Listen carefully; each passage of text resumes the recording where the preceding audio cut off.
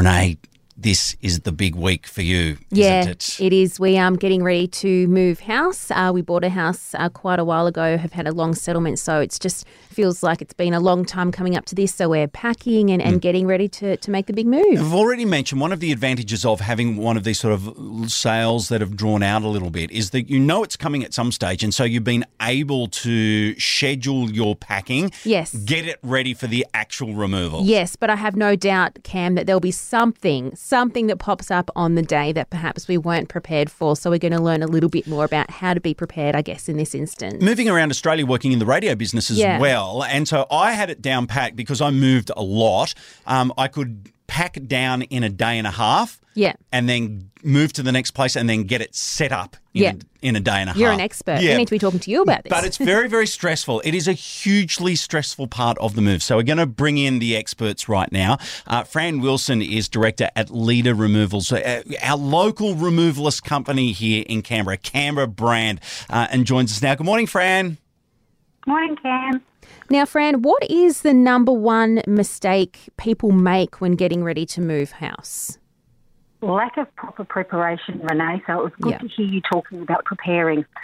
So for us, preparation is key to the day. The real work's done long before move day. Yep. And the lifting and shifting is actually usually quite easy, not too stressful, so long as the preparation's done right. Okay, so let's unpack the word preparation. What are some of the things you can do to prepare properly? Okay. So essentially it's the right tools for the job. You don't know what you don't know, and I'm always a little terrified when people tell me they've packed themselves. And that's because, it's... Imagine, for instance, Renee, I'm not a hairdresser, but I could probably cut your hair if you let me, right? Sure.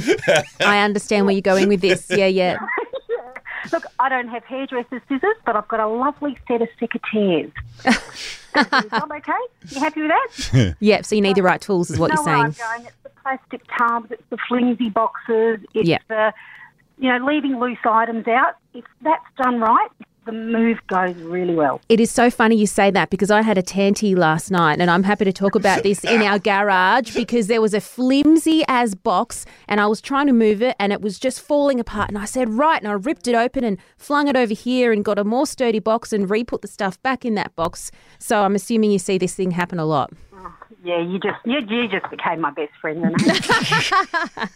That's funny. And I've got to say, so as I said, moving around Australia as many times as I did, and I learned this lesson very quickly, is go out, if you're going to pack yourself, go out and spend the money on proper moving cartons. Yeah. Do that and then get yourself heaps of butcher's paper. Yes. And just wrap everything and wrap it again and then wrap it again. Yeah, for sure. We are on top of the butcher's paper, that's for sure, Cam. Now, Fran, what's the most sort of difficult item that you've had to carry up, like lots of stairs or something like that?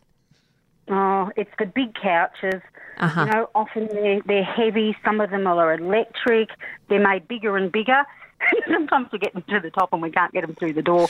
Oh, goodness gracious. And my parents had this gigantic piano back in the day that weighed a ton, and moving that anywhere was just, I don't know if you've had anything like that.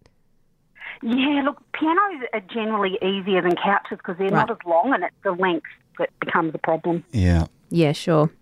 All right. So let's move on and finish up with the most unusual item that you've had to move. Okay. So I don't know if you saw the fauna exhibit at the Botanical Gardens, but we actually put a monitor lizard on skates to put it in place in the garden. Oh. So much fun.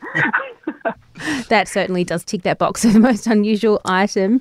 Awesome. Well, Fran, I'm glad that I've got some sturdy boxes now and can pack, and you've just reaffirmed that for me. So thanks so much for chatting to us this morning.